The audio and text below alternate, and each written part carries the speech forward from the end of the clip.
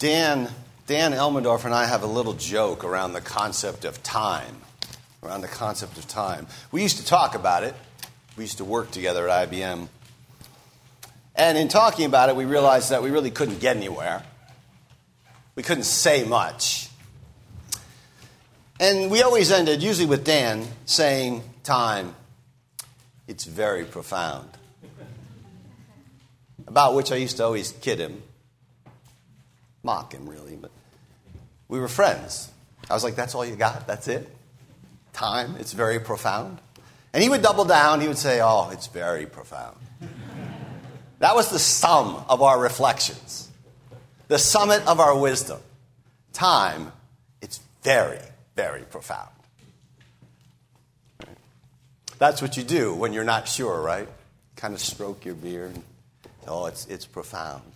But we were not discouraged, and we're not discouraged. You know why? Because we're in good company. Right? No less a genius than St. Augustine famously said, what then is time? If no one asks me, I know what it is.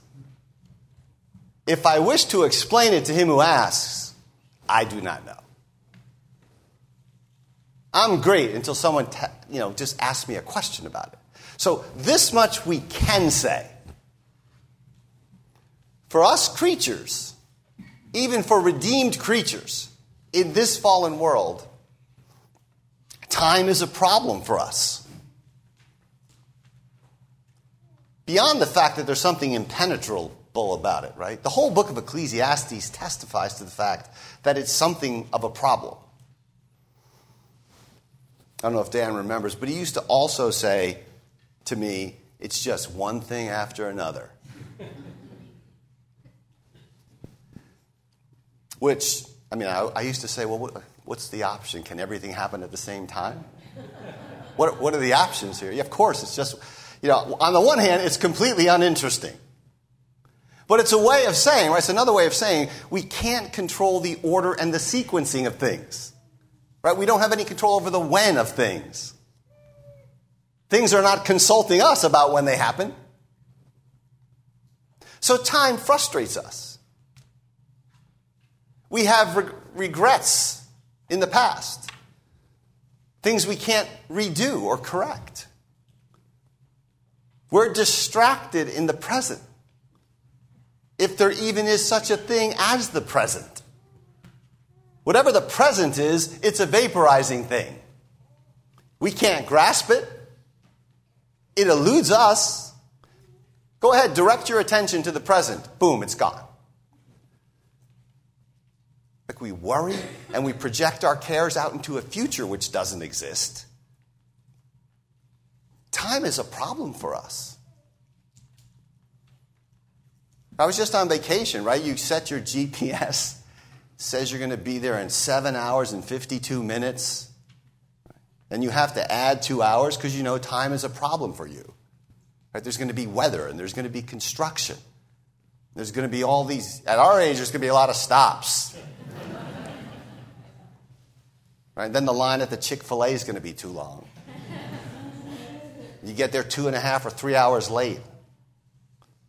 Time's always a problem. Sometimes it's a minor problem. It's not a big deal, but it's always problematic for us. We find that time moves too fast. Time flies, we say. Life vanishes. You blink your eyes, then you're my age. Your kids are all grown. You wonder how that happened. Where did the time go, we say? As if it traveled somewhere. We always have to mix spatial metaphors with time because time is a problem for us. Right? Where did the time go? Or else we say time moves too slow. It crawls, we say, or it stopped, or the day drags, or I was stuck in traffic forever, or this sermon is interminable. Right? We have too much time. What is that? People say, I have too much. So we have to deal with the fact that we have an abundance of time. And so what do we say? We say, I have to kill some time. But of course, the thing is, here's the irony. Time is killing you. it's killing us. I like to say that's a murderous, lethal sun up there. Right? But it's tricky. I mean, it's not without its gifts, right? While it's helping your vitamin D levels, it's literally grinding you to dust and bones. And these are simply universally known realities. As one of our texts, Psalm 90, puts it, you turn people back to dust, saying, return to dust, you mortals. There's nobody's life verse right there, right? You know what I love about God? Turns us all back to dust. You say, return to dust, you mortals. 1,000 years in your sight are like a day that has just gone by, or like a watch in the night. Yet you sweep people away in the sleep of death, the psalmist says. They're like new grass in the morning. In the morning it springs up new. By evening, boom, it's dry and withered. Time, while it is a gift to us, it is also something of a cage for us. We can't get out, and we will be swept away by it, returned to dust, like grass, like fading flowers. But notice in Psalm 90, these well-known words, 1,000 years in your sight are like a day that has just gone by, or like a watch in the night. Time, it turns out, is not a problem for the eternal God. One of my favorite prayers in that Puritan collection of prayers known as the Valley of Vision starts like this. Thou great I am, fill my mind with elevation and grandeur at the thought of a being with whom one day is as 1,000 years, and 1,000 years is as one day. A mighty God who amidst the lapse of worlds and the revolutions of empires feels no variableness, but is glorious in immortality. Time is not a problem for the eternal God, and that is what we will look at this morning. We'll make the 3 points that are there in your bulletin: eternal God, eternal redemption, and eternal perspective. So first then, the eternal God. You might recall the Westminster Shorter Catechism question on God, which we've referred to a couple of times already. What is God? And the answer is, God is a spirit, infinite, eternal, and unchangeable in his various attributes. So God's eternality is another kind of meta-attribute. Right? All the attributes imply all the other attributes, but we conceive of certain attributes as having a kind of priority. So here we mean that all that God is eternal. So his love is eternal, and his glory is eternal, and his goodness, his knowledge, his mercy is eternal. His dominion is eternal. Stephen Charnock says, without eternity, what are all his other perfections but glorious yet withering flowers? Right? He goes on to say they would be just a great decaying beauty. Right? Every perfection of God, he continues, would be an imperfection if it were not always a perfection. I love that line. Every perfection of God would be an imperfection if it were not always a perfection. Right? Without eternality, nothing in God would be a perfection. So what do we mean then when we say God is eternal? Well, it turns out we will have to say a few things related to time. And let me tell you, time is very profound. So, at its most basic, the idea is this: God transcends time, even as he transcends space. He's not in time. He's not constrained by time. Time is a creature. This is critical to grasp. And God is the creator. So time does not in any fundamental way applied to God, he is infinitely above time. This is what Moses is getting at in Psalm 90 when he says, 1,000 years in your sight are like a day that has just gone by. Or even shorter, he says, or even like a watch in the night. He's not making a mathematical remark. It's not as if 2,000 years would be like 2 days. Right? That would be the wrong point to draw from the text. Well, if 1,000 years is 1 day, then 2,000 years must be like 2 days. That's not the point here. One of the reasons we know that's not the point is Peter expands on this psalm in the 2 Peter 3, the New Testament lesson that we heard read. And he says, for the Lord, a day is like 1,000 years. Get this, a day is like 1,000 years, and 1,000 years is like a day.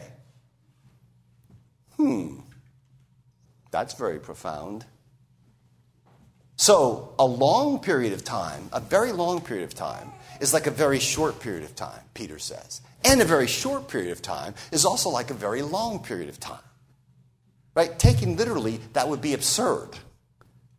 But it's a poetic way of saying that temporality is irrelevant to God and to his purposes. You can't count slowness, Peter says, as some humans count slowness when you're dealing with God. You're not playing on the same field. God is not a member of the set of beings that are constrained by some higher reality called time. God, the text affirms, does not have the issues with time that we have. The issues of too fast or too slow or too much. None of this applies because God transcends time. So a number of things follow from this, important things. First, eternity means there's no succession of moments in God. You will find modern theologians disputing this, but this is the classical position of the church in its dominant view for 1,900 years.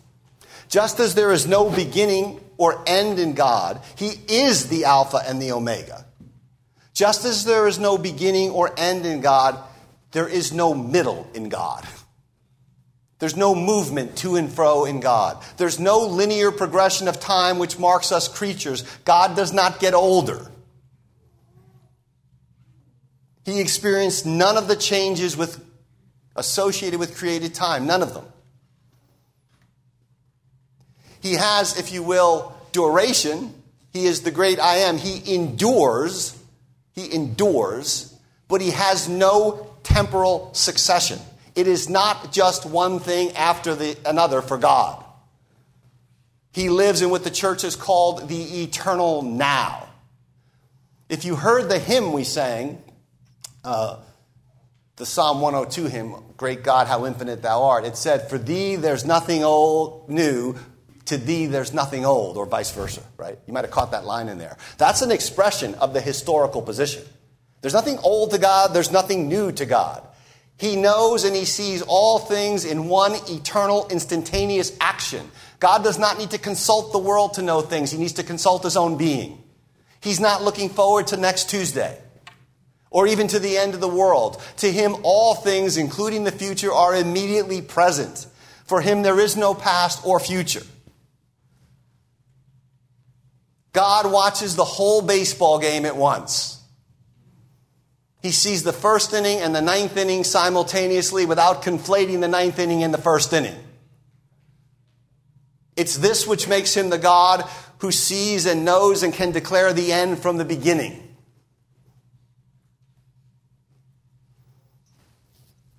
This might, again, sound strange to some. I'm not sure. But it is the classical position. Here's Boethius. Boethius is a 5th century philosopher. He wrote a book in prison, no less, called The Consolation of Philosophy. He puts it this way. He says, God's eternity is the whole, simultaneous, perfect possession of his boundless life. Everything God has, he has whole, he has simultaneous.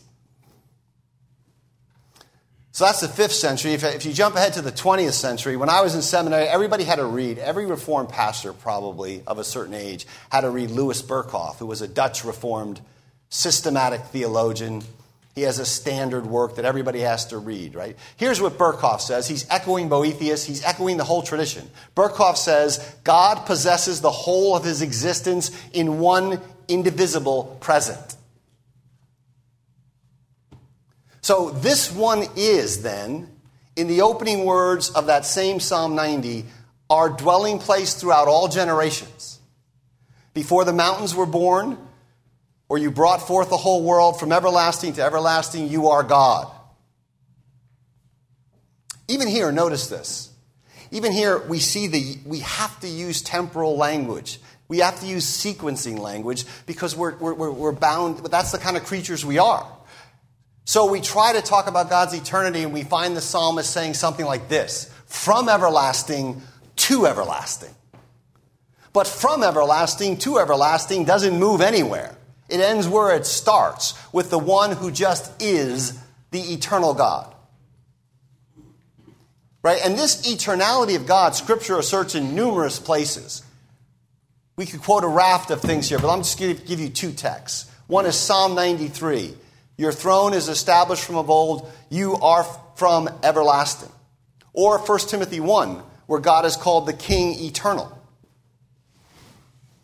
Or a third one would be Isaiah, where it is said poetically of God that he inhabits eternity. And this timeless existence of God, it's attributed in the Bible to the whole Trinity. God is eternal. But more concretely, the Son is the Messiah, who is from everlasting. For example, according to Micah 5. The Son was in the beginning with God and was God. The Son is the one who says in our gospel lesson, before Abraham was, I am. That hymn that we're singing, that psalm of response from Psalm 102, that's applied, Psalm 102, to the Son in Hebrews chapter 1. In Hebrews chapter 1 says this: in the beginning you laid the foundation of the earth. The heavens are the work of your hands. They will perish, but you remain. They will all wear out like a garment. Like clothing you will change them. They will be discarded, but you remain the same, and your years will never end. Right? So the eternal Son, who remains the same, whose years never end, is contrasted here with the whole changing, perishable heavens and earth. Right? The Father's eternal, the Son's eternal, and the Spirit is called the eternal Spirit in Hebrews 9. So here's Anselm. I quoted from the 5th century and the 20th. Here's Anselm in the 11th, right? The great theologian and monk. He prays to God. This is a prayer. People don't pray like this anymore. But this was how Anselm prayed. He says to God, through your eternity you were, you are, and you will be. And since being past is different from being future, how does your eternity exist always as a whole? See, he sees the impenetrable mystery of God's whole eternity. And he continues praying, you simply are, existing beyond all time. You do not exist yesterday or today or tomorrow, for yesterday, today, and tomorrow are nothing other than temporal distinctions, and you are not in space and time, but all things are in you. For you are not contained by anything, but rather you contain all things. It's quite a prayer. So that's the eternal God. The second point I want to talk about is eternal redemption. Now here I just hope you can see this deep connection between the being of God and our salvation. Our salvation is eternal because God is eternal. Because salvation is nothing other than communion with the triune God in glory. That's why it's eternal. The eternal God secures a redemption which is eternal redemption. And this happens then because the Son, the eternal Son, who is before all things, enters time for your salvation. Right? And in his human nature, not in his divinity, but in his humanity, Jesus is subject to all the realities of time. He has to grow, and he has to learn, and he has to do things in sequence. He has to wait for his hour. He has to tell people that his time has not yet come. He wrestles and he sweats and he pleads with the Father about the upcoming passion. So this eternal God in the flesh of Jesus Christ and his humanity enters into our death-laden time, our crumbling time, which cannot be disentangled from entropy and decay. It's one of the grand significances of the incarnation. And through the resurrection, he abolishes death. He brings life and immortality to light, and he's raised up in the new time, the time of the eschaton, the time of the resurrection, the time of the new creation. It is a grievous mistake to think of the risen Jesus as sort of just continuing in this time, only with a really fantastic new body in a fantastic new place called heaven. He's raised up in the time, the new time, the time when, for bodies like the transfigured body of our Lord, time is not a problem, but a sheer joy. There is one embodied creature for whom time is not a problem, and it's the transfigured, risen body of Jesus Christ. Everybody else that has a body is still trapped in death-laden, crumbling time. He is not. And because he does this in your flesh, and because he is the eternal God, he roots or secures for you an eternal redemption, eternal life. So we might say there are two kinds of eternity spoken of in Scripture. The first kind is attributed to God himself. He's the eternal God. The second kind is a kind of eternity that you participate in. You have eternal life, but it did have a beginning. It has a beginning, it has no end. Scripture speaks of eternity in both these senses. No beginning, no end, from everlasting to everlasting, of God's being himself, but eternal life, eternal redemption, and eternal inheritance for us in that Christ. Because at some point we begin to participate in that life of God. God calls us, Peter says, to his eternal glory in Christ. So the basic summons of Christian existence is a summons to participate in the everlasting eternality of God's own glory. So Hebrews 9 puts it this way. He enters the heavenly sanctuary, securing eternal redemption, that those who are called might receive the eternal inheritance. Right? Eternal redemption, eternal inheritance. Because he who entered our time now lives forever and reigns forever, we too shall live and reign with him. World without end. And even now, right, even now, in the midst of this time, in the midst of our heartaches and struggles and weaknesses, we have his eternal consolation. He's given us eternal consolation and good hope by grace, Paul says. Think of that wonderful verse from Deuteronomy. Deuteronomy 33, it says this, the eternal God is your refuge. Everybody knows the second half of this verse, but the first half's important, right? The eternal God is your refuge, and underneath are the everlasting arms. So finally then, eternal perspective. The eternal God secures eternal redemption, and now he summons us to have an eternal perspective. So again, I want to challenge you.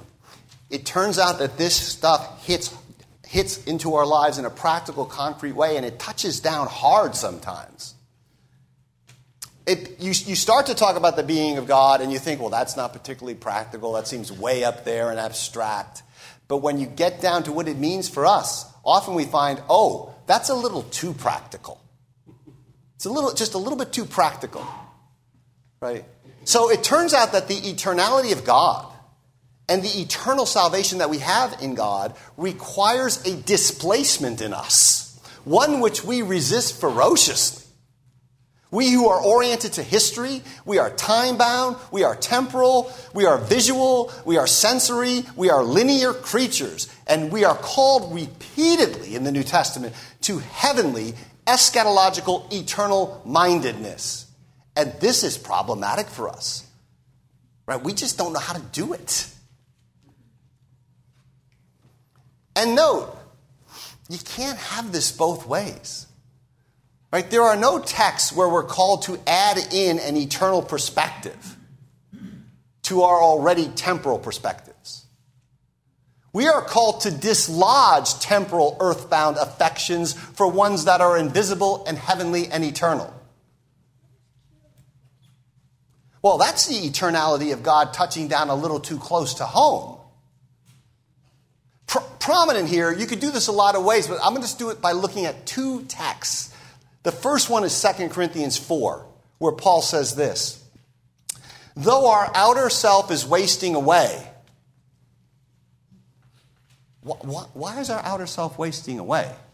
I mean, aren't we redeemed already? Our outer self is wasting away because it's still trapped in this crumbling time. Paul thinks your inner being's being renewed by the Spirit, but he's not naive. He knows you're going to die and that you are dying. So he says, though your outer self is wasting away, your inner being's being renewed day by day.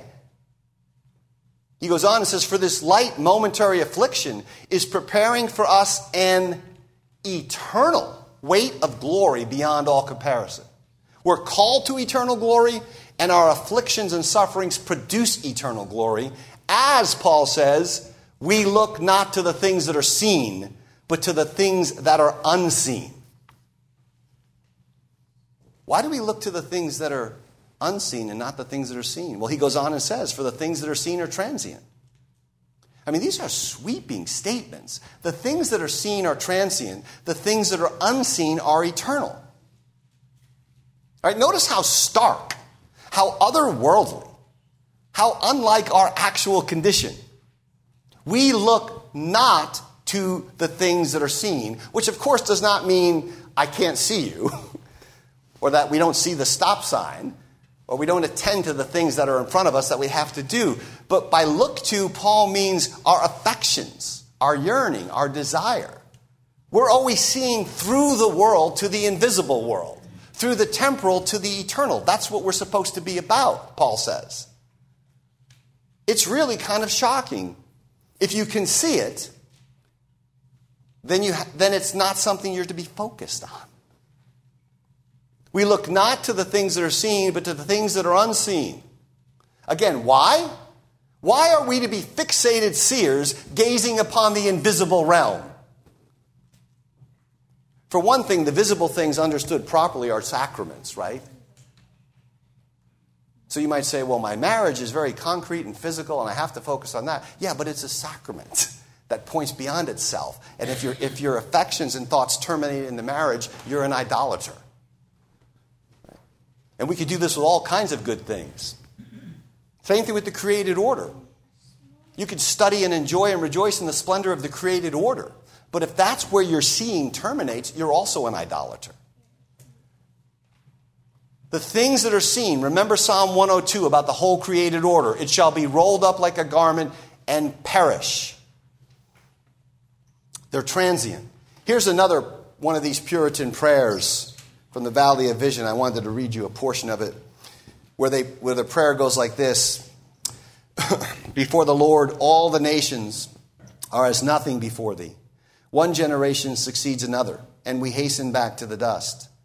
The heavens we behold will vanish away, like the clouds that cover them. The earth we tread on will dissolve as a morning dream. But thou, unchangeable and incorruptible, art forever and ever, God over all, blessed eternally.